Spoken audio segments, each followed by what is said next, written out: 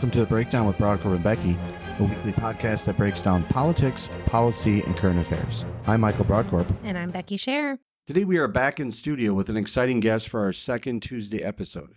As a reminder, we are now releasing our weekly episodes on Tuesdays instead of Thursdays. We are excited to welcome Minnesota Secretary of State Steve Simon this week. Steve Simon first served in the state legislature for a decade before being elected our Secretary of State in 2014.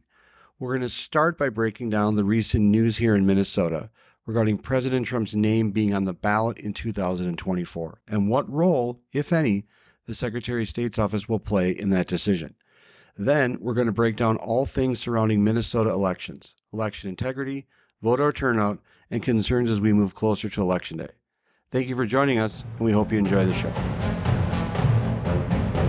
We are excited today to be joined by Minnesota Secretary of State Steve Simon, who has been our Secretary of State sworn in 2015.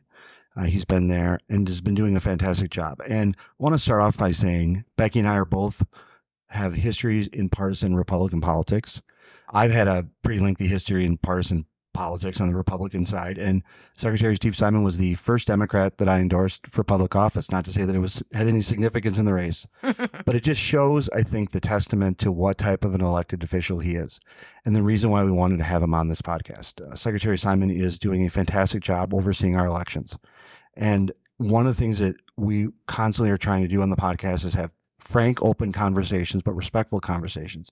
And I can think of no better guardian of democracy that we've had in this state than Steve Simon. And I'm so happy to have him here today and hope that we can have a good discussion and talk about your office, talk about the great things that you do. I just wanted to start off by just saying thank you. Your first presidential election you oversaw was in 2016, the second one in 2020. And there's been a lot of ugly aspects of that, but you have been a steady and consistent advocate for democracy, a fair arbiter of voting in this state. And I just wanted to start off by saying thank you, and thank you for seeking elected office and doing just a great job. Well, thank you. I really appreciate it. And I appreciate this opportunity. I want to turn the compliment back on both of you. I am a listener. I am a fan of this podcast. I've listened to a number of episodes. You've made some history, you've made some news, and I just want to thank you for the privilege of being on here. I'm happy to discuss whatever you want to discuss. Let's kick things off. Yesterday, there was a lawsuit that was filed related to Trump being on the presidential ballot in this upcoming presidential election. Explain the role of the Secretary of State's office, how it's impacted by that, and what authority you have in that process to determine who is or isn't on a presidential ballot. Yeah, thanks for the question. Very timely. So for your listeners' sake, we got sued yesterday. We're the second state in the country. Colorado was the first. We're the second. And look, this is the way the process is supposed to work, because in the run-up to this lawsuit, there had been a lot of buzz nationally and in Minnesota about this legal theory. And the legal theory is that former President Trump is disqualified from even running for the office, let alone serving in the office, based on the 14th Amendment to the Constitution. But putting that idea on the shelf for a minute, what I said in the run-up to yesterday's lawsuit, and what I'm doubling down on now, is we have a process in Minnesota for settling eligibility contests or eligibility challenges. In our office, the Office of Secretary of State, we are not the eligibility police. That's not what we do. And whether it's a constitutional challenge, whether it's a residency challenge or an age challenge or any other kind of challenge, it's not proper legally for the Office of Secretary of State to make that call, and we haven't, and we don't, and we won't. Now, we will always do what a court tells us to. So if as a result of this lawsuit or any other lawsuit, a court determines that a candidate is ineligible for office for any reason, of course we will abide by that result. But it is not our place. It is improper for our office to be making those determinations. So, Michael, to your question, now what?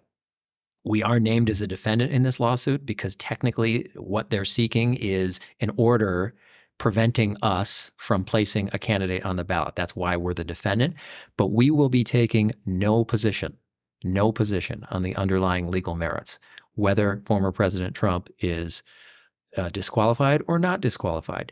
That ultimate legal question is for the courts, and we will not take part in the determination. We'll take part in the lawsuit to the extent we're a named defendant and we need to be there, but we will not be taking a position on the merits underlying the lawsuit. So now, is this kind of the first step in that process of going through the court systems? I know former Secretary of State is on there. Former Supreme Court Justice Paul Anderson is a signer of there, as well as other Republicans and Democrats alike. So is this how they get the ball rolling to get it through the court system and ultimately possibly up to the Supreme Court? Yes, exactly. This is exactly the process in Minnesota law. This is what we were saying for the last few weeks is don't look to us, look to the courts. We have this tool in the law, and this is that tool. And it's a little unusual compared to other states. It's a lot more efficient in one sense. This goes directly to the Minnesota Supreme Court. There's no district court, court of appeals, all of that stuff. This is a straight shot right to 7 people who serve on the Minnesota Supreme Court. So they ultimately will decide this. But Becky, to your point, I think embedded in your question was a really good insight. In my opinion, anyway, this is going to end up in the laps of the U.S. Supreme Court. I don't think there's any chance that you will have some cluster of states who somehow determine that former President Trump is ineligible and it will just be limited to a cluster. Either former President Trump will be on the ballot everywhere or nowhere. I think the U.S. Supreme Court will make sure that whatever the outcome is, it will be uniform throughout the country. So whether the case arrives in their laps by way of Minnesota or the Colorado lawsuit or maybe other lawsuits that are to follow, I don't know. But ultimately, I think it's going to be decided by the U.S. Supreme Court. I believe I read recently, too, maybe in one of the stories yesterday, that I believe in the Colorado case, Trump or his campaign have already made that request for it to get pulled from the state and go to the federal courts, correct? Right. And so the court systems are not known for their speed of getting things done. Do you have any insight into the timeline that something like this will move forward? Are we going to see it? Are they going to hear this before the 2024 nominating cycle election as a whole? Such a fascinating question. And we have, of course, tried to game that out in our minds. The simple but unsatisfying answer is, I don't know. The Supreme Court, the next step usually in this kind of case, and we're not a stranger to this, even last year, there were a couple of residency challenges, one to a sitting Minnesota senator, one to a state representative saying they really didn't live in their new districts because of redistricting. So we're used to this process. And the process usually now is that the Supreme Court will set out some sort of scheduling order where they'll say, well, we want to hear from the parties on this issue by this date. This is a different kind of case, though. This is a U.S. constitutional challenge. So all we're saying, and all I am saying, and we'll say today is we want this court, as soon as it's ready and believes that it's legally ready to do so, to decide it as quickly as possible, because I think the voters deserve finality. This isn't about election administrators. This is about the voters. And you've got a major figure who has major support, whether your listeners agree with them or don't. This is a major national figure for our preeminent national office. And not only does he deserve a resolution of this, or his supporters, but every voter, whether they're for him or against him, deserve some resolution one way or another. So my hope is that this ultimately gets resolved as quickly as possible so that we can have an orderly presidential process next year, not just for the November general election, if former President Trump is the nominee of his party, but for the presidential primary. And just for your listeners' sake, I never hesitate to add, this is just around the corner. Our presidential primary is March 5th, which is Super Tuesday. So there will be a lot of action that day. But the absentee period in Minnesota, meaning the day that all of us can first start voting in that contest, is January 19th. That's like 4 months away. It is really right around the corner. So the sooner all of the voters can get a resolution, the better for their sake, regardless of where they sit or stand politically. You are Minnesota's chief election administrator at an incredibly highly partisan time, at a time in which people expect there to be fairness and sometimes in a system that isn't fair. And there's been some really ugly, unfortunate attacks that secretaries of state across the country have endured and election officials at the state and local level have endured. How have you managed to work through that in such a fair way? Last election cycle, you were the highest vote getter amongst candidates that sought statewide office. There's just a lot of bipartisan support for the work that you're doing. How do you deal with it on a personal level? And what are your office doing to help dispel a lot of this unfortunate misinformation that sometimes permeates out there about elections? Well, I am very much at ease with what I see as the mission of our office, which is to strengthen and defend democracy, but very importantly, to do so in a nonpartisan way. It is okay. Obviously, we all who are elected to this office have a partisan label by our name. But I would say this office is truly unique, and the word unique gets overused. Unique as in a category of one. This is a unique office among offices, at least in Minnesota. I can't speak for the political culture of other states, but in Minnesota, there is an expectation, and rightly so, that the person who holds this office has to leave their personal politics at the door. Of course, our political values inform how we think about things. It would be naive to say otherwise. But you cannot put your thumb on the scale for any political party or candidate in this office. You just can't. It's okay if when you step out of this office, you have other views and all the rest and a history. But it's so important for anyone who holds this office, regardless of party, to keep first in mind the fact that this is about the voters. That's what it's about. You got to frame it in that way, and that's who is front and center. So that, I think, has guided me and been just good for the office and good for Minnesota.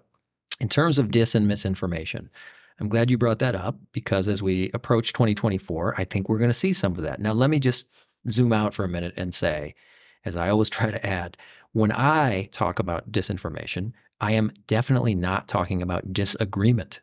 That is as American as apple pie. There are smart, ethical, reasonable, patriotic people who disagree with me on elections policy. Good. I mean, let's have that. That's what America's all about. Let's have that debate. Let's have that give and take. Let's have that back and forth. That's not at all what I mean by disinformation. What I mean, at least, by disinformation is knowingly false information that is disseminated for political purposes, sometimes for economic purposes, sometimes for both. So let me give you an example. So it's okay if someone says that has a criticism of me or Minnesota laws or has an idea about laws we should add or laws we should subtract or anything like that. But when someone says without evidence, and particularly if they say it so for political purposes, that election equipment in Minnesota, tabulating equipment, is switching votes from candidate A to candidate B, that is demonstrably, provably false. That's not a matter of opinion or someone being a liberal or a conservative. That's just disinfo. And that is oftentimes designed to corrode well-earned faith in our democracy. So it's that kind of stuff that I'm talking about, not disagreement. That I would never and do not ever categorize that as disinformation. That would be ridiculous. But we just got to be on guard, all of us, whether it's from the left or from the right, as we approach this 2024 campaign season. Be skeptical, apply scrutiny, seek out trusted voices, ask questions about what you're hearing and seeing. Maybe it's on a social media feed. Who has incentive to say this particular thing? Why are they saying it? Has it been verified? Things that people normally do. But I think the stakes are really high here. And so we've just got to push back against that kind of disinformation. Disagreement, absolutely. Welcome it. It's a sign of a healthy democracy. Coming into the 2024 elections, is there a concern that you have about AI or other forms of that this disinformation is going to take that your office is going to have to deal with? Because technology is evolving. It's getting smarter and smarter every day. And what's the concern that you have with information flowing to voters that could unfairly influence how they view elections? I'm really concerned about AI and the way it could go off the rails in multiple areas of our public life, but certainly when it comes to elections. I'm not the first one, of course, to talk about this. But isn't it interesting? I've thought about this, and maybe you guys have. I mean, a year ago, certainly a year and a half ago, we weren't even talking about like ChatGPT, right? That's like a pretty new thing.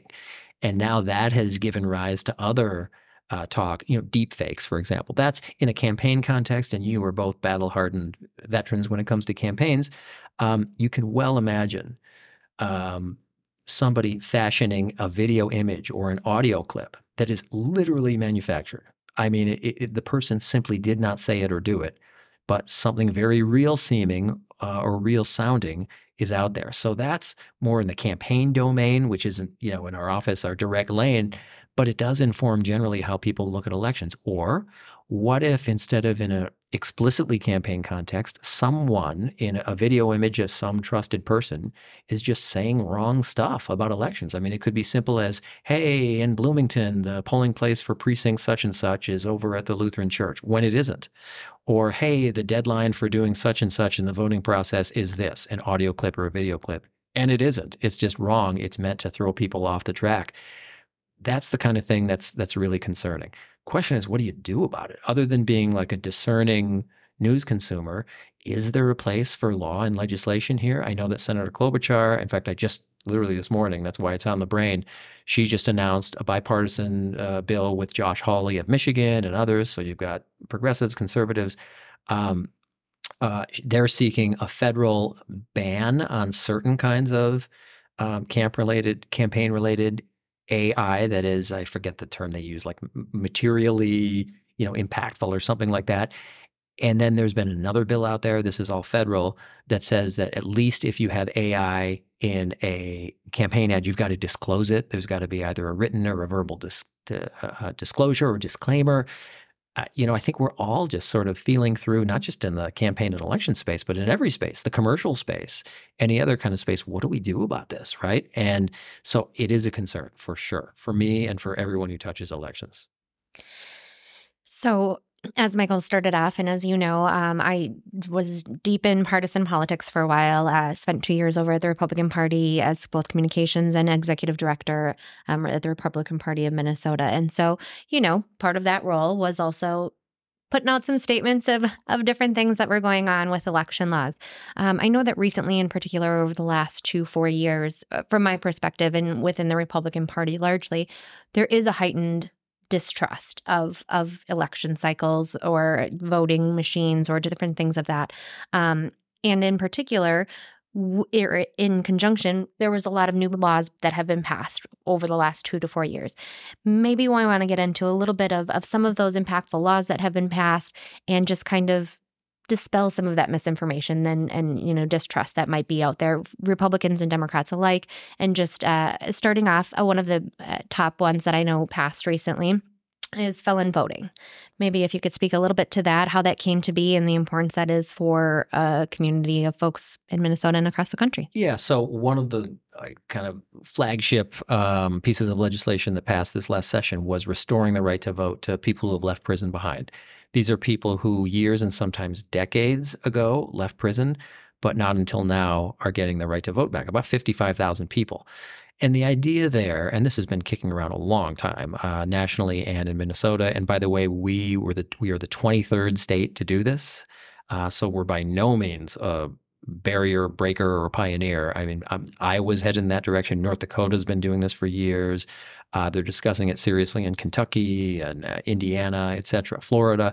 So I think the idea here, generally speaking, was, look, if a judge or a jury, not any of us, not any of your listeners, but the people who know the case, they've heard the testimony, they've heard the victim impact statements, whatever, they decide that a person on a certain date is good enough, worthy enough, safe enough to be out among us, in our workplaces, in our neighborhoods, in the next aisle in the grocery store, then they ought to at least have some say in what's happening and some sort of sense of investment. And by the way, this isn't just some nice charitable act towards some other person. This is good for all of us because a ton of information and studies out there tend to suggest that people who engage in this pro-social kind of behavior, like voting, they are far less likely to reoffend. So it's good for us. It's not just some, good deed.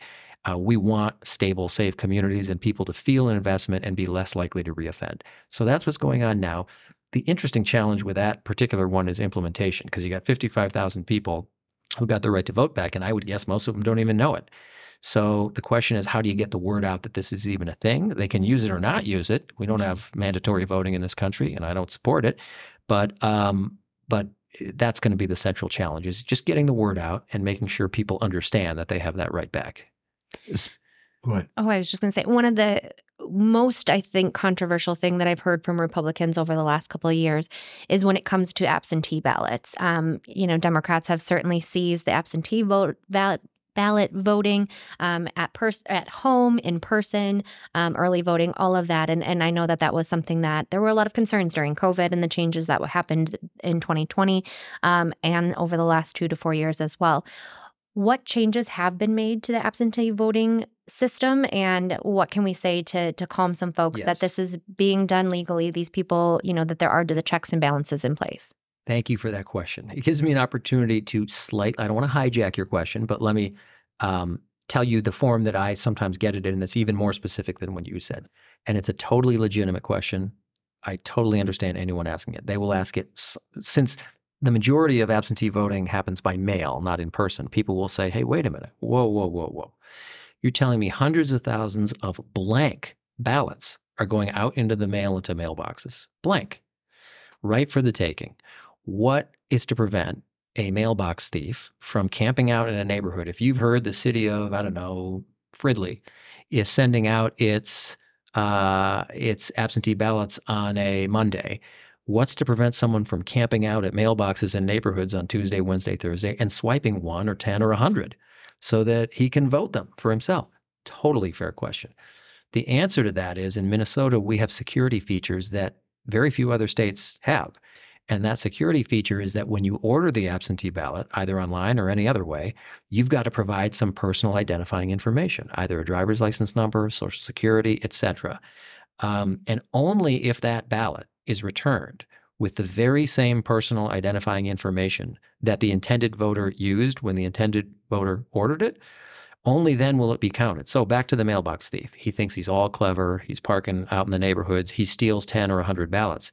Unless he knows the particular form of a personal identifying information that the intended voter used when he or she ordered it, and can forge the voter's signature, and can forge the witness signature, which we require in Minnesota and not every state does, only if all three of those things are true, times however many ballots he stole, will those votes be successful.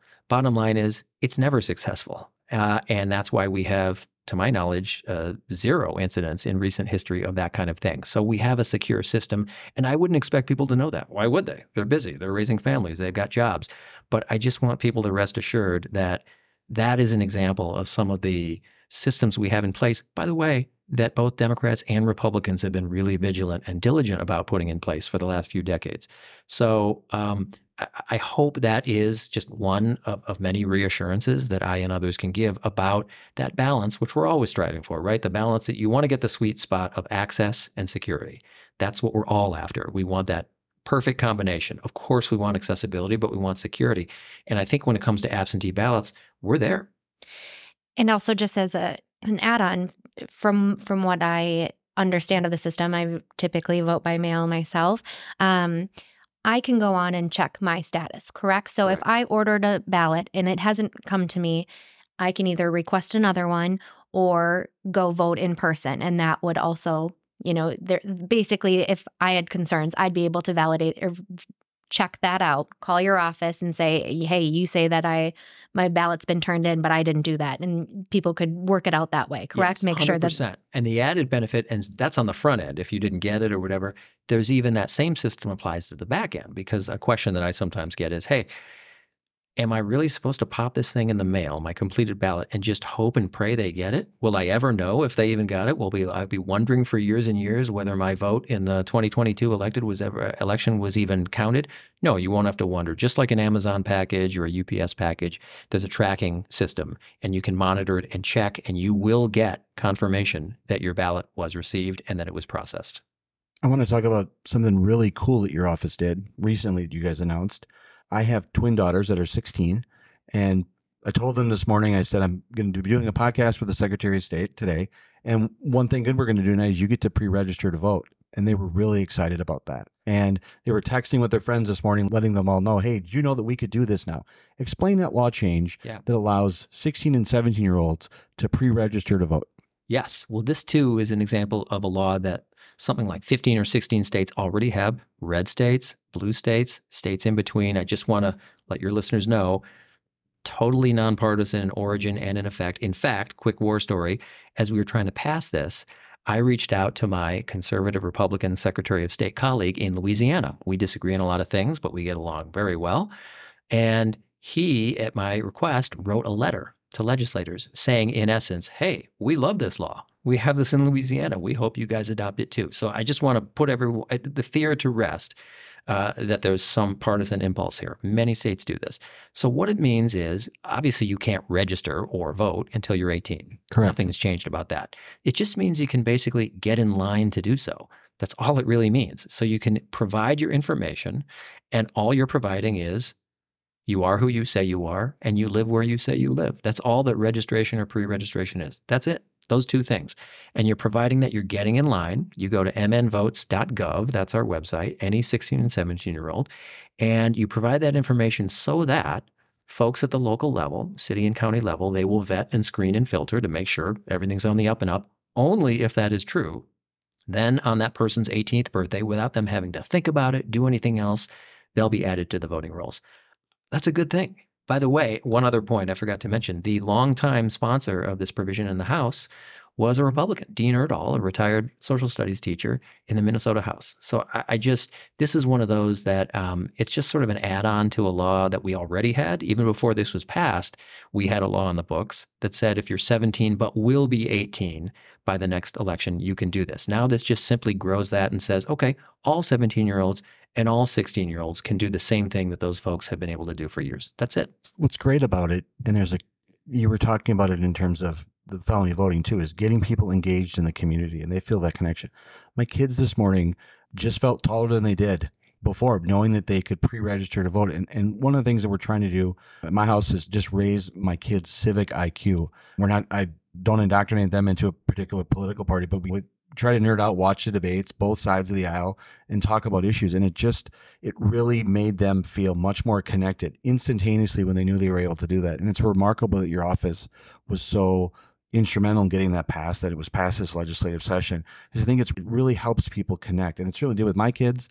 I know a lot of kids, particularly in Eagan today, you might see a bump today in the number of kids that attempt to do that, because there's a lot of information that's sharing about it. I just wanted to pass along that personal story. It just meant a lot to them to know that they were able to be a part of the system. No, that's really cool, because part of the reason for doing this is getting kids to think about themselves as voters even before they are, because we know that when someone votes that first time they're eligible, 18, 19, 20, 21, whatever, they are much more likely to make it a lifelong habit. I bet both of you remember your first vote, however old you were, and my bet is, given both of your backgrounds, it was early. It was probably that first election when you were eligible, when you were 18, 19, 20, 21. And now it is a lifelong habit with you, and it's no different for kids these days as well.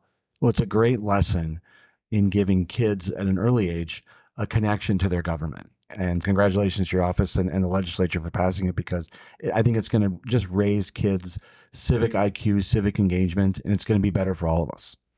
I personally always say I'd rather you vote and vote Democrat than not vote at all. I mean, I'm obviously a Republican, so I want to win you over to my side, but I think voting is very important. I believe, were you just down in Rochester chatting with teens about this as well, right? Right.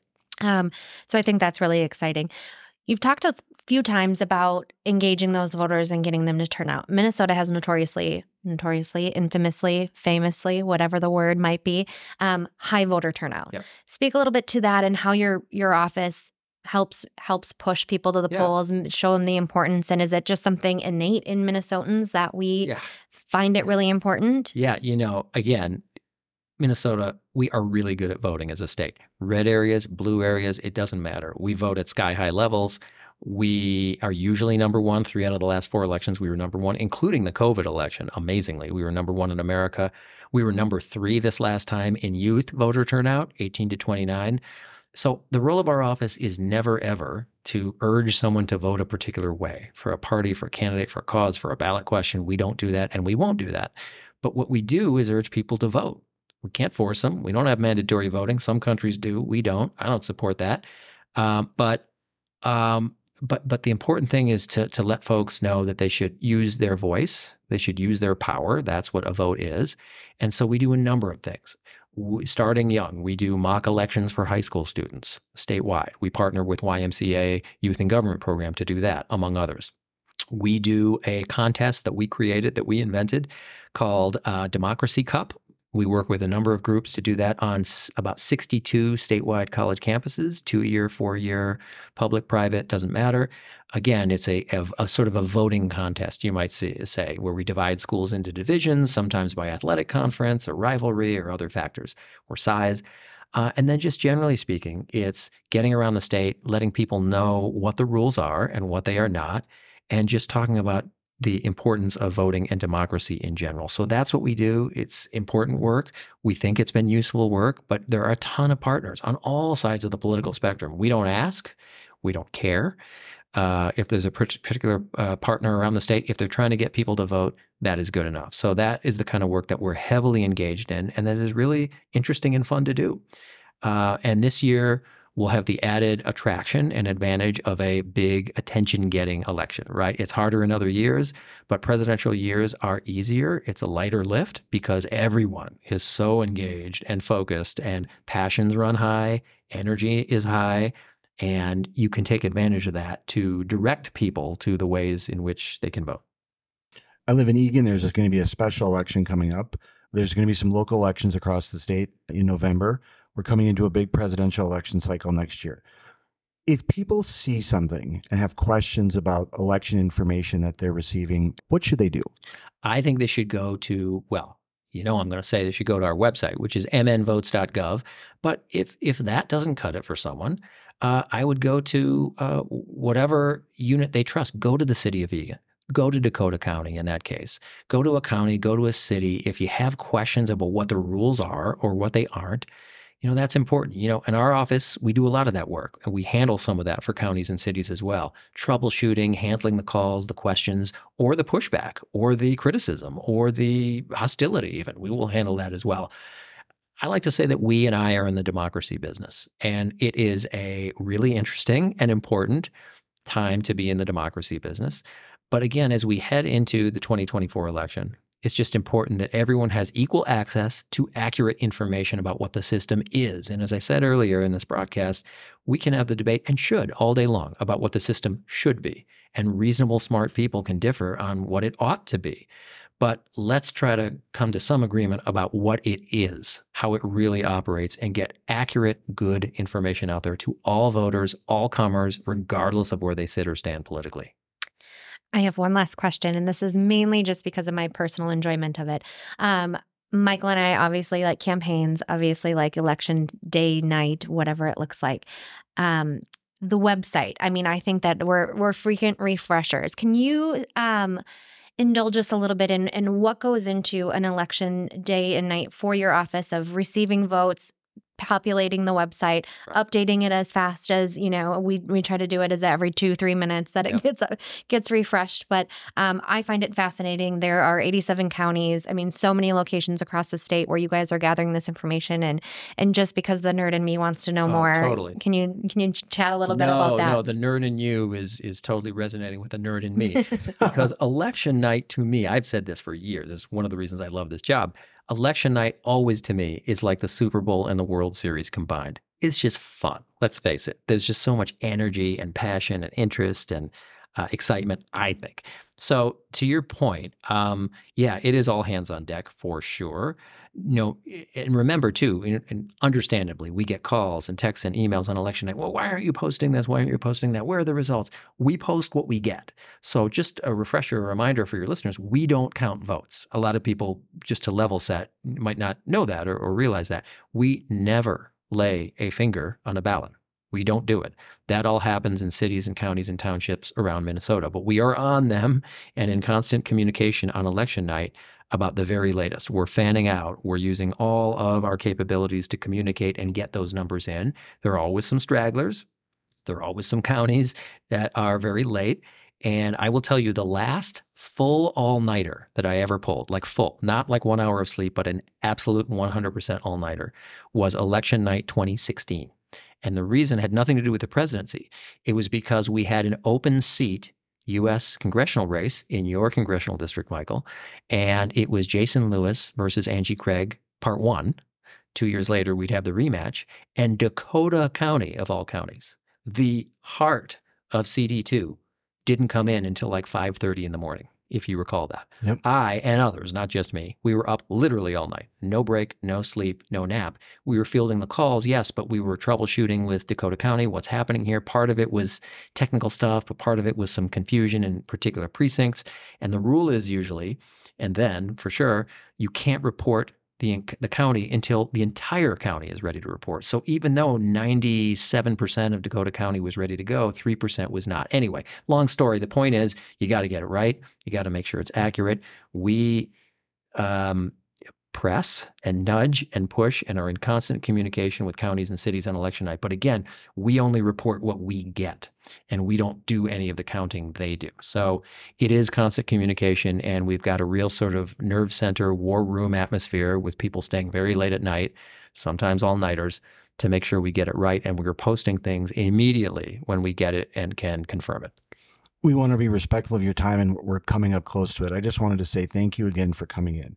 I also wanted to note that one of the things that we're trying to do in this podcast is have good, honest conversations with people. You are such a good advocate for democracy. And I want you to know that you're welcome back anytime we get into more of the election cycle. You have a place here where you're always going to have a respectful dialogue and a space here to talk about some pretty partisan issues that sometimes can develop in election seasons. But we hope that you'll consider us as a resource to help break down some of that information. And we will continue over the course of our podcast to drive people towards your office for the good information that your office produces about elections and validate to them that they should have faith in how our elections are being run in this state. Thanks to you. Well, thank you. And again, let me dish back the compliment. You guys, this is really what you have put together here in this podcast is, for me as a consistent listener, it is fresh. It is insightful. It is horizon expanding. You've made news on this podcast.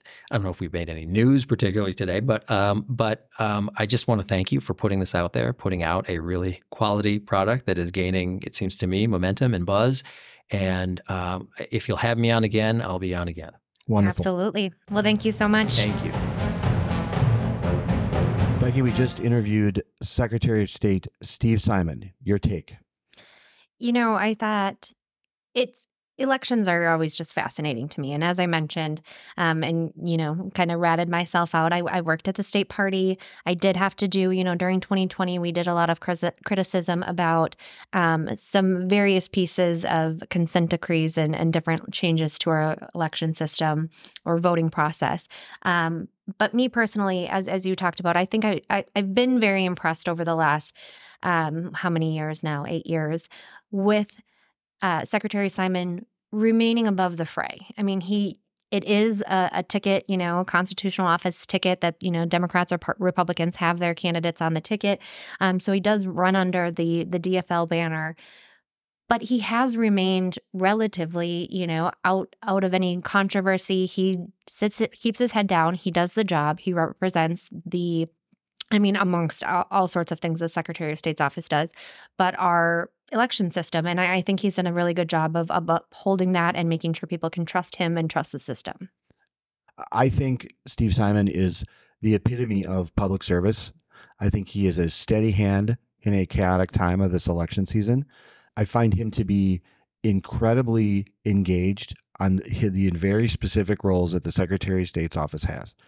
He has, I think, shown incredible leadership and ability to shield away disinformation, be a voice of truth and reason in a chaotic time. The Secretary of State's office does a variety of things, one of which is administering our elections. I think he made an important statement there, which I don't think is known by a lot of people, that the Secretary of State's office doesn't count votes. If you're looking for an example in this hyper-partisan political environment for someone that Democrats, Republicans, and independents agree is doing a good job, it's Steve Simon. He is a fair linesman. He is a fair referee. He is a fair arbiter. And he is a fair administrator of Minnesota elections. And you only have to look back at his record as Secretary of State, but also note how many votes he's won statewide.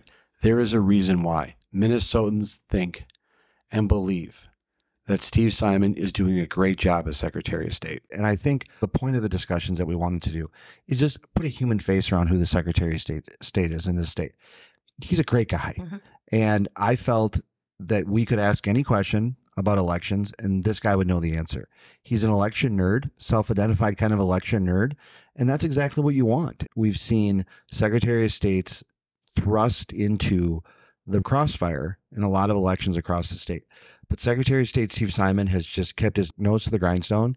He's worked hard.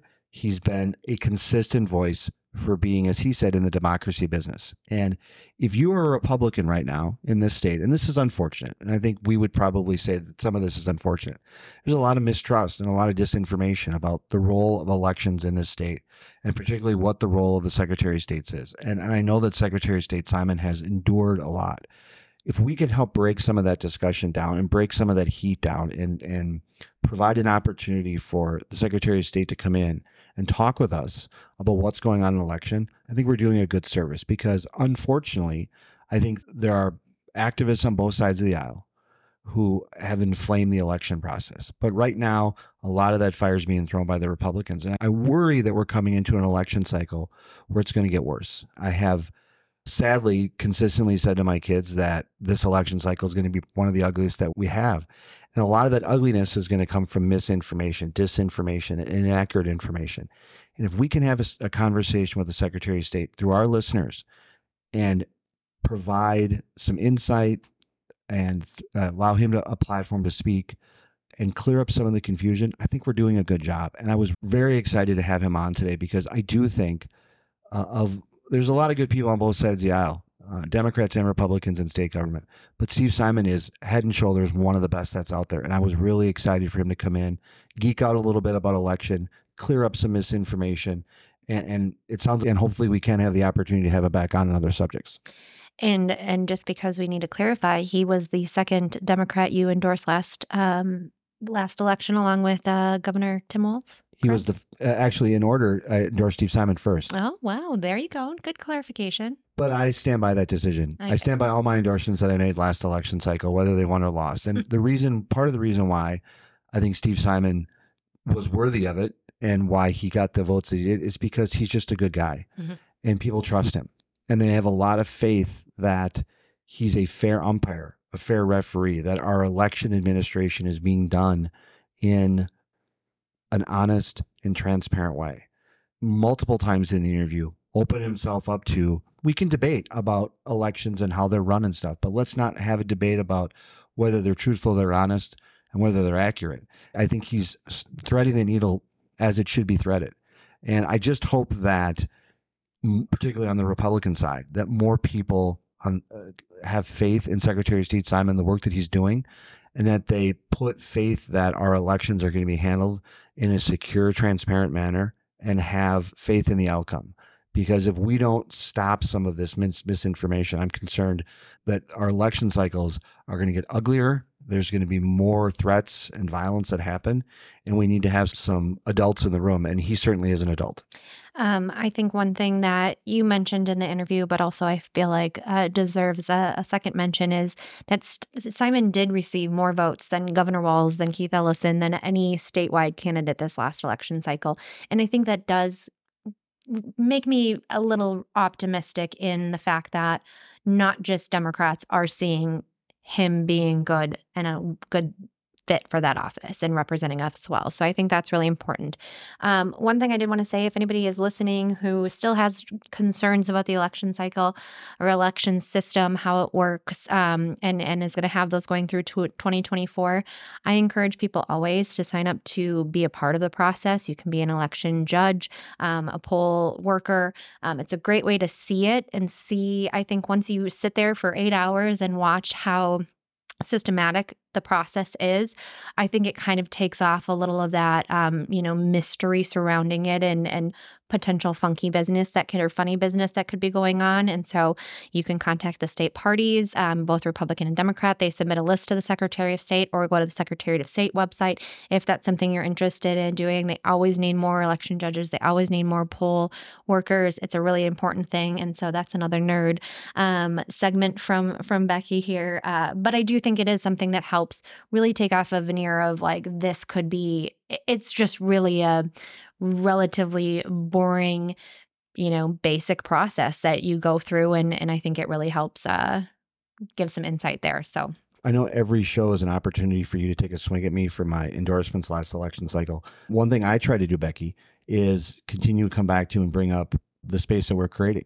The space that we've created for you to take swings at me, which is just delightful. But I think we should feel good about the shows over the last few weeks, in particular this episode with Steve Simon, because again, I'll say it one last time. one thing that we are trying to do is have conversations. And there, in a lot of circles in Republicans' eyes, Steve Simon is the boogeyman. And there's levers that he is pulling in his office to rig our elections. And we need to stop that type of discussion. This is a guy who wants fair, clean elections. He wants to make it easy for people to vote, but he wants those elections to be held in a secure, trustworthy manner. And he's a dedicated public servant. And he just wants people to participate. Yep. And I think if there's a political party that needs to hear that right now more than anyone, it's the Republicans. And I'm glad we played a role in talking about what the Secretary of State's office is doing that's so good, but also giving a voice to who Steve Simon is, because he's one of the good ones out there. And if people have questions or concerns about the election process, follow Becky's advice and get involved. But if you have questions, contact his office. What I've come to realize is that the more people have contact in some ways and become more familiar with the election process, a lot of their concerns go away. I'm happy that today's conversation with Secretary of State Simon will help alleviate some of those tensions, and I hope to have him on again in the future. We are shifting now to a very controversial topic, which is fantasy football and our breakdown with Broward Corbin Becky Pick'em League. Surprisingly, Becky's involvement in the Pick'em League has generated controversy. I want to give the floor to Becky to discuss the controversy that she's created, the problems that we now have in the league, and is there going to be an opportunity for us to have a fun Pick'em League this year. Becky, take it away. So my involvement in the controversy is due to technical errors, right? So here's the deal. Started out going to the app. It told me to select 6 games. It didn't allow me to pick more than 6 games, so I picked 6 games week 1. Well, it turns out on the website, if you make your picks on the website, which you and a few others did, then you could choose for all 16 games.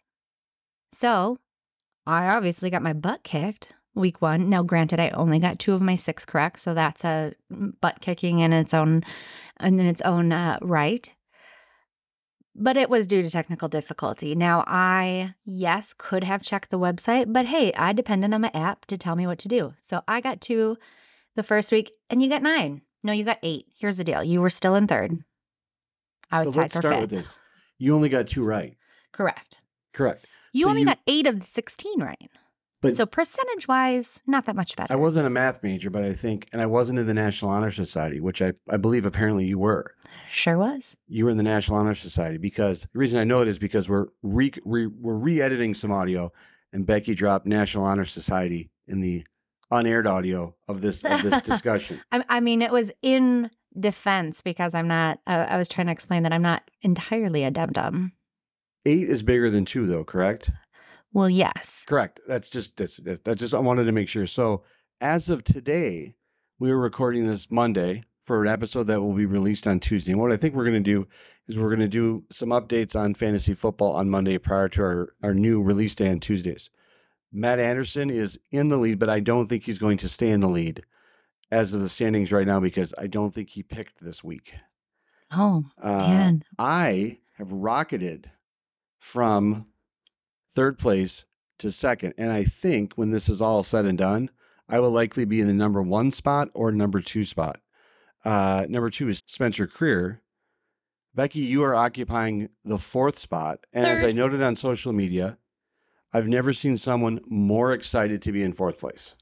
Well, because I think that it needs to be said that if we look at week 2, where I did my picks correctly, I am tied with you. So slowly but surely, I feel like I can inch my way back. Yep. Mike Zipko, one of our friends and your colleague, is in 5th place. Dan Minnesota is in 6th place, and Kathy is yet to submit her picks. But she signed up. Hey, we'll take it. We'll take it. She signed up. But the main point of this is to discuss that you are trailing me extensively. Now, let me add, just for the record, because I know my sisters and family members listen to the podcast, winning in fantasy football is something that I've become quite good at. I am currently in the lead in my fantasy football league with my family. I'm on track to beat my sister's husband this week. He's a great guy, but I'm on track to beat him. I also participate in a guillotine league, which is every week somebody gets cut, the bottom player. And I have survived another week, which I wasn't the best at guillotine leagues, and so it's surprising that I'm in another week. So I think I'm going to be in for a few more weeks on the guillotine league, but I'm in a solid position in all my fantasy leagues. Here's my objective in So our proud league. of you. Here's our objective in our league. I want to beat you. That's it. So That's it. I do have to. I'm going to stay on my defense here. I'm looking at this week's pick, and it looks as though Mike and Dan had the same problem I did, and they only selected about 6 picks. So it looks like it's not completely operator error on my end. I also do have to rag on Spencer a little bit. Week 2, we're already giving up on Minnesota, Spencer. You picked Philly? Really? I mean, Yeah, I get it. I've decided that I'm going to go with the Vikings. They're going to just be, I have to make up other games because if I was playing to win, I would have picked Philly because I knew that's the way it was going to be. That's what I had expectations But the coming dedication in. in your heart. Yes, but I just can't, I don't want to win that way. So if I lose, I want there to be an asterisk and for some ability for me to complain about it. Now, I But- noticed you also picked Green Bay. My husband was very upset about that game. But speaking of football yesterday, Green Bay, Detroit, and Tampa. Green Bay, Detroit, and Chicago all lost. So the Vikings are 0-2. They're one game out of first place, and they're hosting on Sunday, where I'll be. They're hosting the Chargers, the 0-2 Chargers, and so the hope is that the Vikings win and can be in a great spot. They're only one game out at this point, and we're only 2 games in. So we'll see where we go with football. We'll see. I'm proud of you for being in 4th place. Hey, Standing strong. 4th place. I'm just, it's a slight hustle here. I'm going to come in. You guys You ain't going to see it coming. You started the kickoff season, started going into the week in 4th place, and you're still in 4th place. That's a great place for you. I'm really Sure, proud of you. I'll take it. You got your picks in, and by Baby all steps. accounts, you're understanding the dynamics of this whole fantasy football thing, and I'm just really proud of you. I'm glad you're able, in closing, I want to be able to say I'm really proud of you that you're leaning into your National Honor your Society experience. Thank you. It's only 20 years ago, so I really got to, get some new accolades to brag about. Where do you think you're going to be a week from today? You think you'll still be in No, 4th place? we moving on up. Moving on up. You think you're gonna be moving up from 4th? Yeah. All right. We'll see you next week. All Becky, right. thank you as always You got it. for allowing some ribbing here in fantasy football, and I do hope that your picks become more consistent and it becomes more of a competition between us. Because right now, That's the I'm feeling goal. very confident where I am. Okay. hopefully- we'll mark this date down when I come back with the coming over you. Now, remember, I'm the commissioner. So you're going to cheat? No, I'm just saying I'm the commissioner, so I have other responsibilities too. But I am the Is that commissioner. a of the league. threat? Not a threat. I'm the commissioner too, and I have leadership roles in the league too. So I have to be fair, but I am rooting for me to just stay one spot ahead of you, okay? Good luck. We want to thank you for listening to The Breakdown with Brodkorb and Becky. Before we go, show us some love for your favorite podcast by leaving us a review on Apple Podcasts or on the platform where you listen. You can also leave a review on our website at bbreakpod.com. Again, our website is bbreakpod.com, and then you can find us at Twitter at bbreakpod. The Breakdown with Brodkorb and Becky will be returned next week. Have a great one. See ya.